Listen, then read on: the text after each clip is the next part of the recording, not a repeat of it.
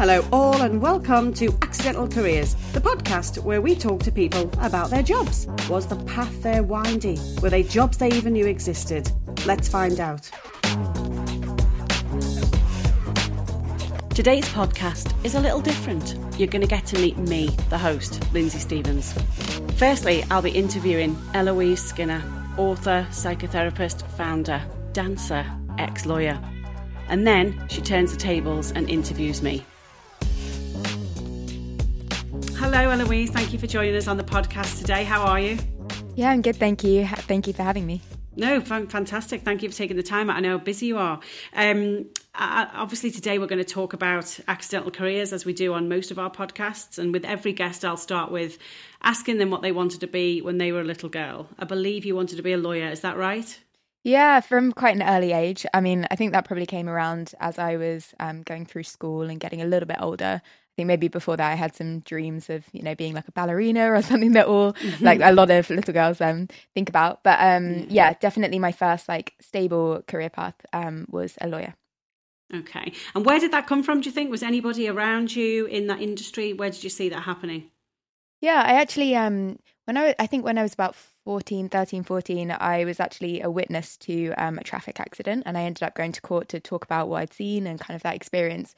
Wow. And that experience of being a witness in court really opened my eyes to the legal profession, and I thought, it looks so exciting and different from other careers that I'd seen. Powerful, yeah, exactly. And it kind of drew on a lot of my interests as well, like speaking, arguing as a teenager.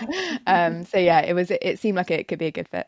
You could use that skill in another way. That's fantastic. It's interesting that really sparked your interest going to court like that. Wow. And law's not an easy thing, it's not an easy subject, but it's a long-winded one. You have to study for a long time. Was that the case? Yeah, definitely. And they certainly make you choose a little early on that you want to go into law, because obviously you have to set up your subjects in a way that kind of makes sense to go to university to study law. A lot of people go into the legal profession having studied different things, so it's not necessarily the case that you can't be a practicing lawyer without, having a law degree. But definitely, if you're thinking about studying law, you're certainly encouraged quite early on to think which subject's going to be best for this, what skills are going to be best for this. So I was definitely thinking around 15, 16, like this is the direction that I want to go in. And then on to university to study law after that, yeah? Yeah. Which university did you go to? Cambridge. Okay, so you got good results then? Yeah, good enough. Yeah, fantastic. And how many years were you at Cambridge for? 3 years. And then after that, I did a year doing what they call the legal practice course, which is like a qualifying course. And then 2 years in a training contract, and then 3 years as a fully qualified lawyer. Wow. So it's really hard graft that you've been doing that for a while.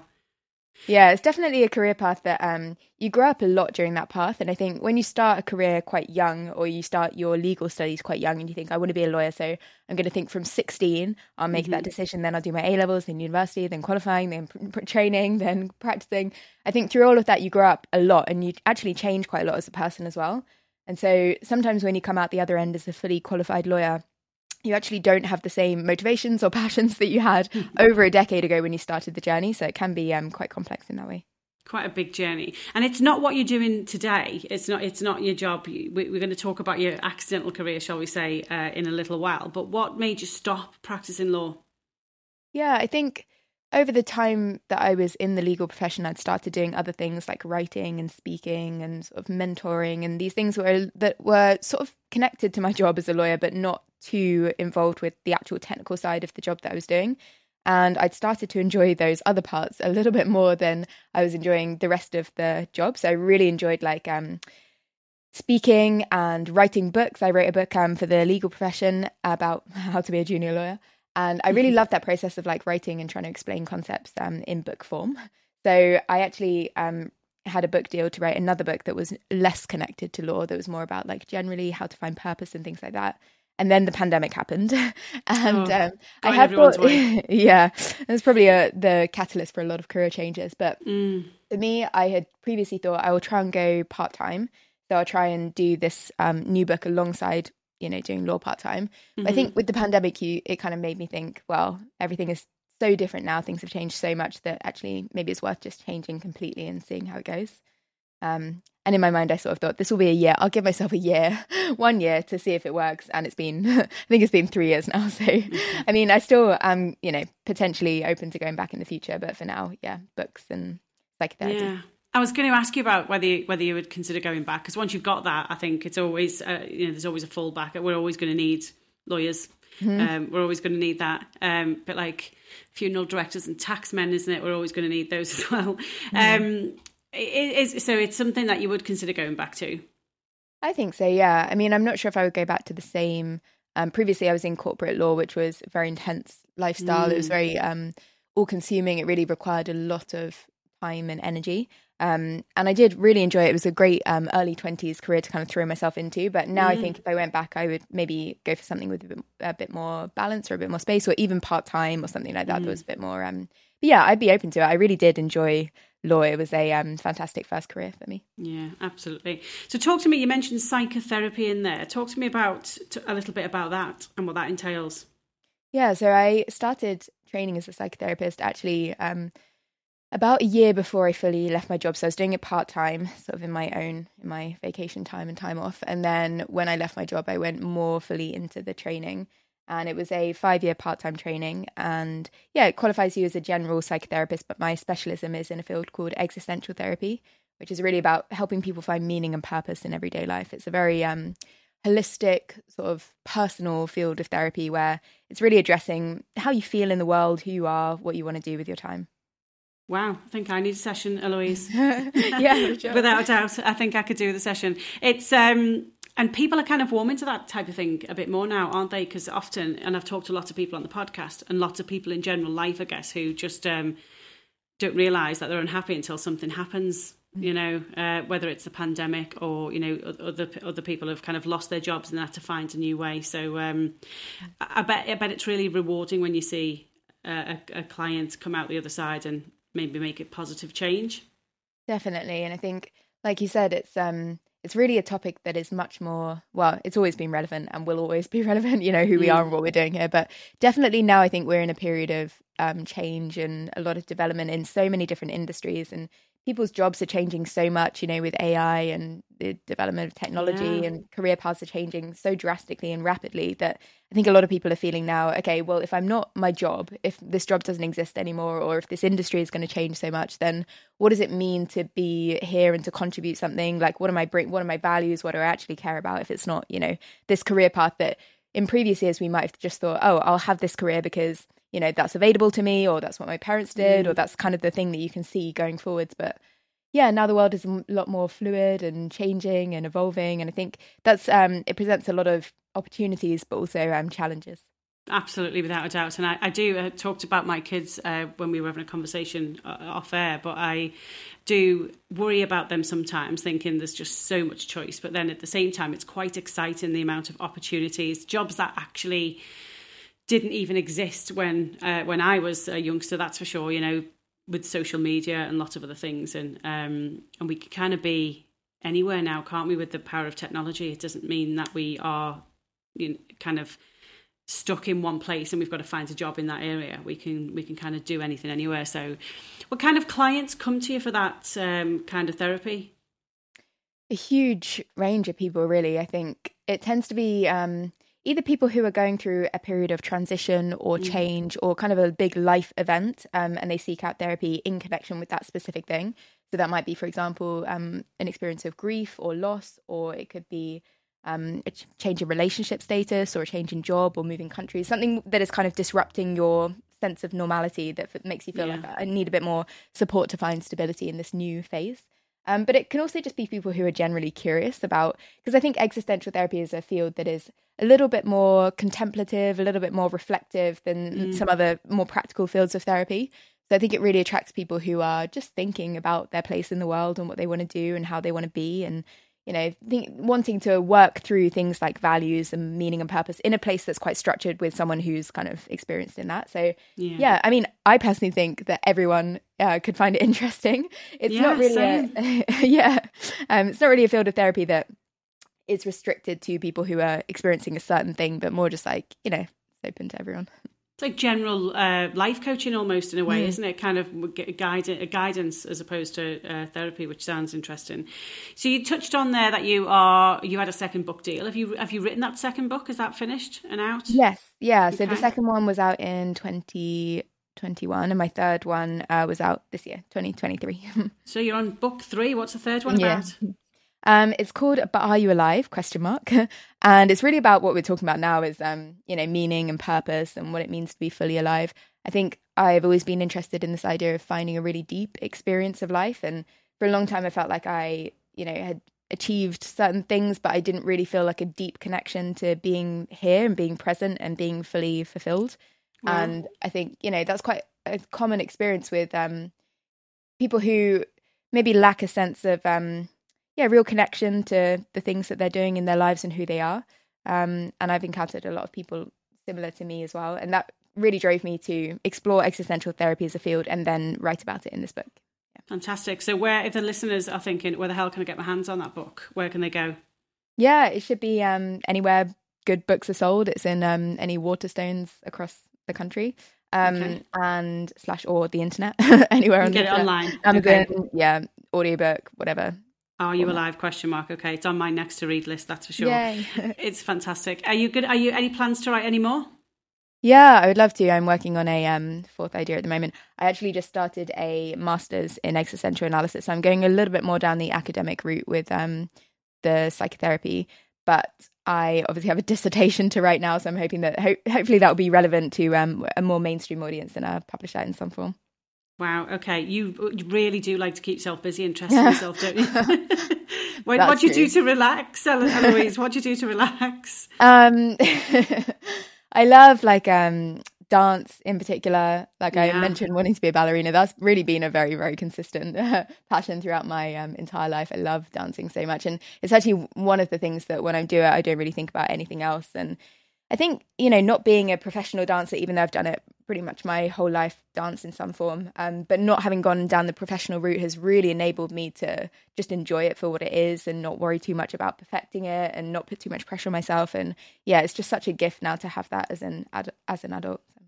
Yeah, I've seen on your Instagram, there's a couple of videos of you there doing some stretches and dancing, etc. It looks like there's one particular one which looks like it hurts. You're upside down on a wall. People need to go and check that out on Instagram. It's a real sight, honestly, beautiful. So what are you doing with your time day to day then at the moment? So obviously you're doing the course and you've obviously got your psychotherapy clients to do, but is there anything else that we need to know about Eloise? What am I doing? Yeah, I think I do a variety of things. Sometimes I struggle a little bit to talk about my career in terms of this is what I am and this is what I do, because I think I've really gone down a route that's I have several different strands to the things that I'm doing. And this idea of maybe a portfolio career, something I wrote about in the book, is this idea of having not just one thing, but a variety of things that you're interested in, and maybe with a consistent theme or with a consistent focus, but different types of jobs. Mm-hmm. And this is something that I think the younger generations are also really excited about and interested in, because as you were saying before, our world is changing so much. There are so many new jobs and new ideas that didn't exist previously. And so I love the idea of not necessarily having to just go down one route, I'm going to be a psychotherapist or a lawyer for my whole life, but instead I'm doing this and this and this and lots of different things, and keeps you interested. Yeah, I think that's a really, really valid point, and you're probably the second person this week that's kind of brought it up. It's got a name actually, and I spoke to a coach this week, and she gave it a name. Wish I could remember, or I'd written it down, but it was interesting because she had been in one job all of her life. Actually, I worked with her, which is why we were talking. It wasn't for the podcast, but she had said that so many more people now are kind of, I guess, owning up to the fact that they don't just want to do one thing. They think they could be an asset in this, and this, and they're following that path. And my mind works overtime at 1 billion miles an hour, and I just think that kind of thing would probably suit me, because that would be really good, but that would be really good, but so would that as well. And here's me I've done a similar job for the last 20 years. Maybe I need to break the mold indeed. Well, listen, it's been an absolute pleasure to talk to you. I think people should check out the Instagram, because there's some absolutely incredible pictures on there. And it's Eloise Alexa. Is that right? Alexia, yeah. Alexia. But you should also, if you just search Eloise Skinner, it normally comes up as well. Yeah, fantastic. So there's some really good stuff on there. Are You Alive? The book, actually, there's a link on there to that as well. I wish you the best of luck with everything you're doing in the future. Thank you so much for taking the time today. Oh, thank you so much for having me.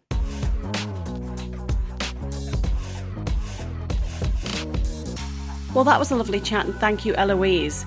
Now it's over to you. Questions for me. I was going to say welcome to the podcast, but I wasn't sure if I really had the authority to do that, because it is your podcast, of course. But I'm so happy to be here interviewing you today about your career path, and really excited to learn more. So I think we're going to start with the first question, which is, what did you want to be growing up? What was your first career ambition? Well, I wanted to work in a bank, Eloise, sadly. I mean, I think I'm probably glad now that I didn't go down that path. But I think for me, it was limitations, where I grew up, and I'm not being negative about this. I had a really beautiful upbringing with a fabulous family, but I lived on a council estate in Liverpool.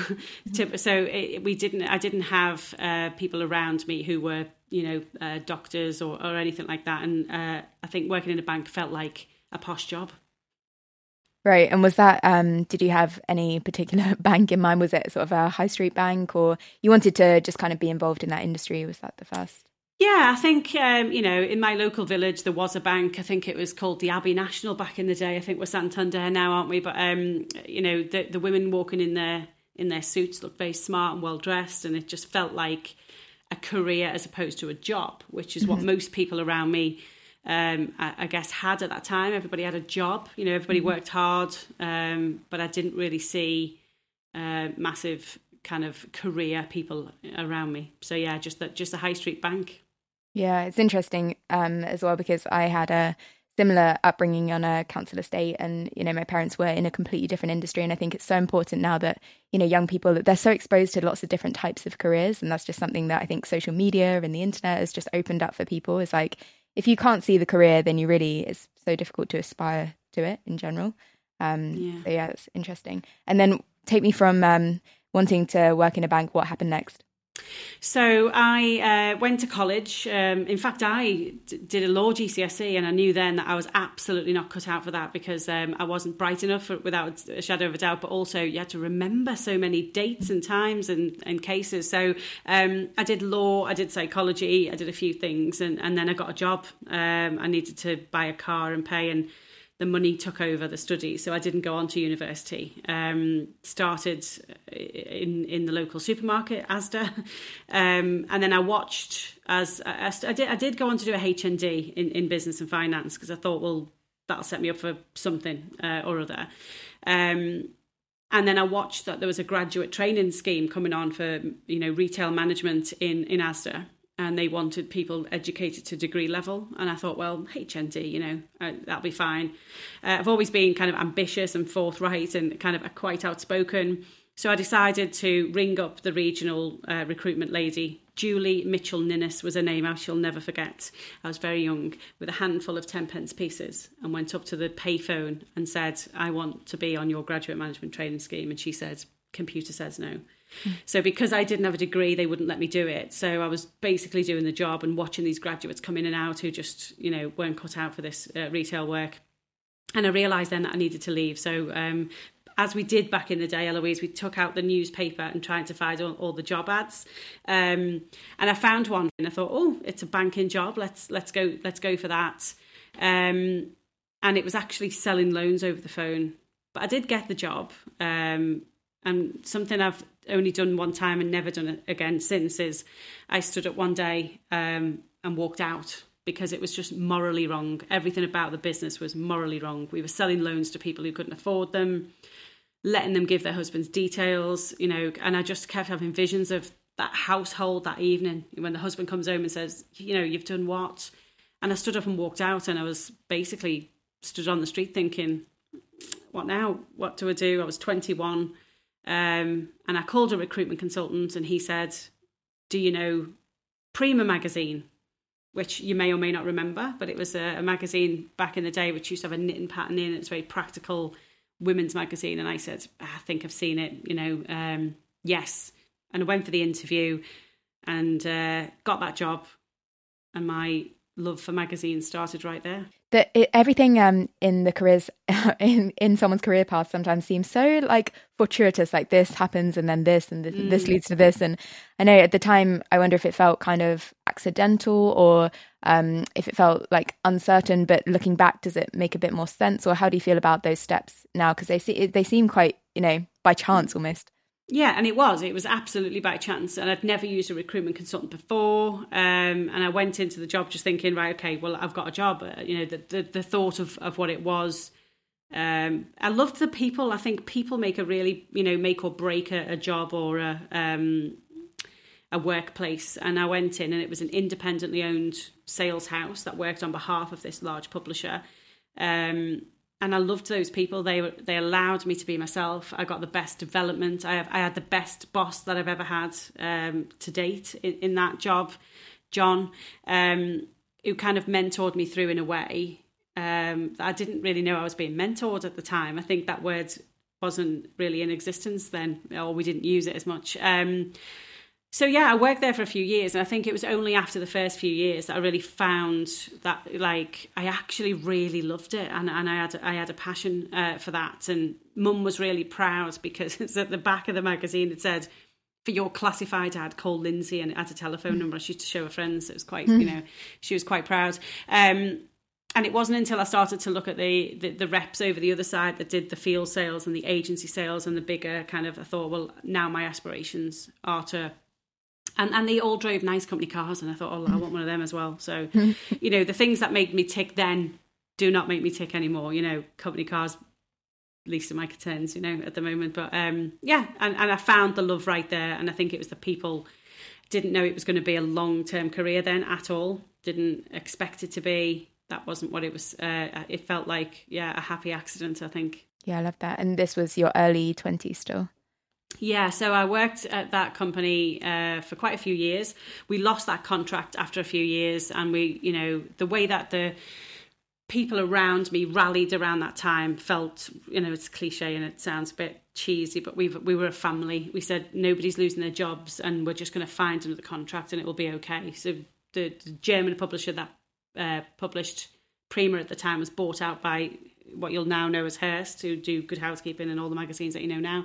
Mm-hmm. They bought out that, and we went and pitched for the EMAP deal. So EMAP was a big publisher back in the day, and they had More magazine, which teenagers used to read for a certain position of the fortnight. And also they had Heat was just launching. So Big Brother and all of that kind of celebrity ness had all just started, really. And I wanted to work on Heat. I was like, we've got to get this contract so I can work on Heat. What a fantastic magazine. It's amazing. So we did win that contract.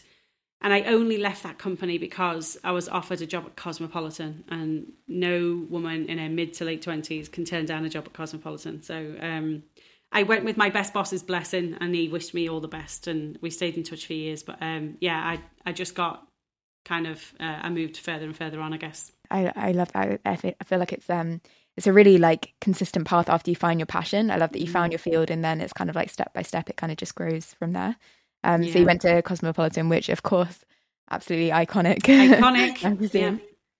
Everybody who ever sees my CV or asks me about what I do or how I got from where I got, as I get to the Cosmopolitan bit, they all stop. Tell me about that. Tell me what it was like, And it was great. I worked in the regional office. I didn't go to the London office that much. Actually, it was really scary being the Scouse girl going to the Cosmo London office, where everybody was very beautiful, dressed incredible. I felt a little bit like a fish out of water when I went down there, but I knew I was good at what I did. So I guess that gave me lots of confidence. We did really well. It was back in the day when, ads used to cost 10 grand a page in Cosmopolitan. We were selling 500,000 copies a month. It was fantastic. It was really, really good. I was at Cosmo during the whole time. I got married, had my 2 children. I was there for quite some years. But yeah, I think like all good things, they come to an end. And so your Cosmopolitan time, was your passion for your career was still very much in the magazine industry? Like, how would you sum up what your real interest was? Yeah, definitely magazines. I know a lot of people you'll hear now saying, oh, print is dead, or, there's no place for magazines anymore. just couldn't be any further from the truth. There's nothing quite like the feeling of getting a magazine, sitting down and indulging in it. If you find your, the magazine that you love, and obviously 500,000 women a month loved Cosmopolitan at the time. So, but the younger generation aren't used to seeing magazines. So I've got them all over my house as we speak, all the time. My kids are like, what are they? It's magazines. So I did love that. And I think, I think I thought at the time I'd reached the pinnacle, like it was Cosmopolitan. Where'd you go after that? And so I made a choice to kind of change industry for a little bit of time. So I used to have a passion for photography, and I wasn't very good at it. So I knew I couldn't do it as a profession, but I really enjoyed to do it. And I got an opportunity to work for Getty Images, which is the next best thing to being a photographer, is working with the world's best photographers. So I did a short stint at Getty. That structurally changed quite quickly. So I was kind of only there for about 18 months. And then I come back into media, but I kind of came back into the outdoor space. Just, it wasn't for me. It wasn't just selling media that I loved. It was then that I really realised it was magazines that I really, really loved. And then I got the opportunity to work for a smaller publisher called Archant, who produce county lifestyle magazines, Cheshire Life, Yorkshire Life, etc. Beautiful, glossy magazines. And I think then I really understood that being part of a smaller business where I could shape, form, do the layout. I mean, everything from start to finish was down to me. That's when I really, really loved it. Being part of the big Cosmo family was great, but as a regional sales minion, there was no input or, but now I get to input on everything every single day, and that's fantastic. I love that. So that's where you are right now? Yes, unfortunately, Archant was taken over about 18 months ago by a company called NewsQuest, really big publisher, who did have a stable of their own magazines, but free pickup magazines called Living. And I think if we're truthful, they were probably launched as a competitor to the Life mags.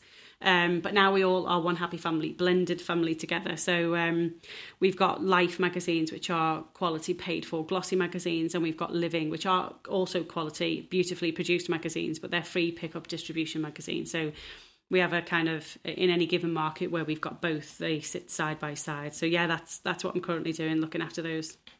I love that. And how would you describe your career passion now? Like, what is it that kind of really drives you? You said about the kind of artistic control and, the ability to determine how things are laid out. Yeah, I think it's really good to be able to work with clients. I think when you come from a sales job, being part of a magazine brand like Cosmo, and the differences that kind of, because I'm kind of publisher, I think is probably the best way to describe it now. So I'll do the flat plan, I'll do the layout. But what really kind of, I guess, a new thing that's in me is to see other people develop through that and see the same passion. So I've got some people on my team who are hungry for success, want to develop, have seen my journey and kind of want to take the same. And it's really, I've found a new love for trying to kind of mentor people. I'm going to use that word again, is to mentor people and go through it, but I still can't get away from the nuts and bolts of putting a magazine together, deciding what goes in, liaising with the editor. Speaking to our editors now is a dream, whereas back in the day, the editor of I'm not going to say a name in case it's, by chance she ever listens to this, but and we didn't say what year it was. So, but she was a small lady. She was only, 5 foot max, but powerful as she entered the room. It was like, everybody knew she was, etc. And I took one of my clients down to London to meet the editor because it was like a massive big thing. Whereas my editors now will join me on calls and meetings and events all the time. But we took the client all the way down to London. She stepped out, she said 5 or 6 words, and then she stepped back and we were sent on our way. And I was like, we've just travelled 4 hours to see you. So that kind of all working together is what makes local and kind of smaller magazine publishers much more attractive to me now than the giant that was Cosmo. Mm-hmm, mm-hmm. And if someone was looking to get into your position eventually, if that was their aspiration, what advice would you give them? work really bloody hard. That's what I would say. But I think, if you find a passion and you enjoy your job and you've got a good team of people around you, you've kind of got to work hard. But I think the other thing to encourage, which I'm not sure the younger generation do as much, is speak up. Give your opinion, because if nobody knows what's going on in here, they can't see how good you're going to be out there. So I think I always said, shall we try this?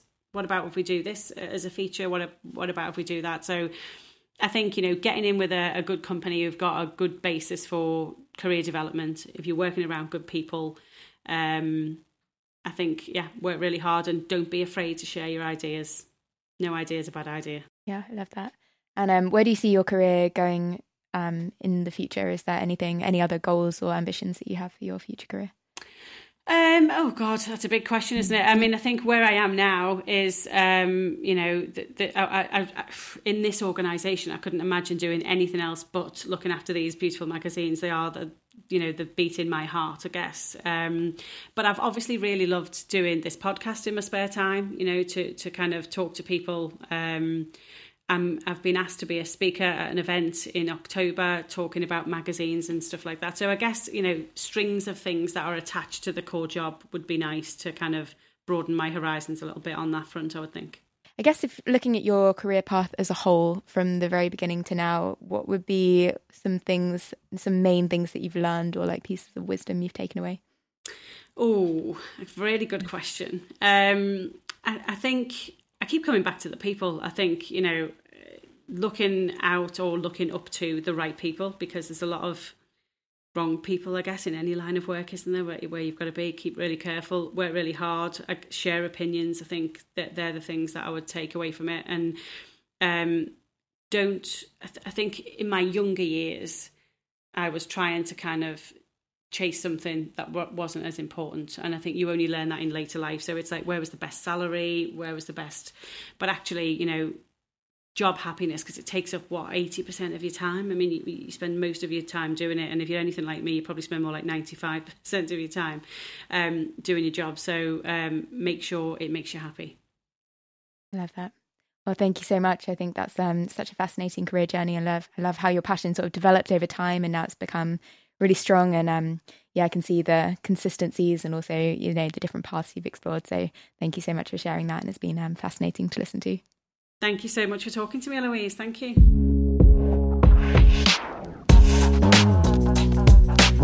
Thank you for listening. That was a little scary, to say the least. It's usually me asking all the questions. I hope you found out a little bit more about me. And if you want to listen to more of these podcasts moving forward, then please do so wherever you listen to your podcasts. Give us a 5-star review. Follow us. Thanks, everybody.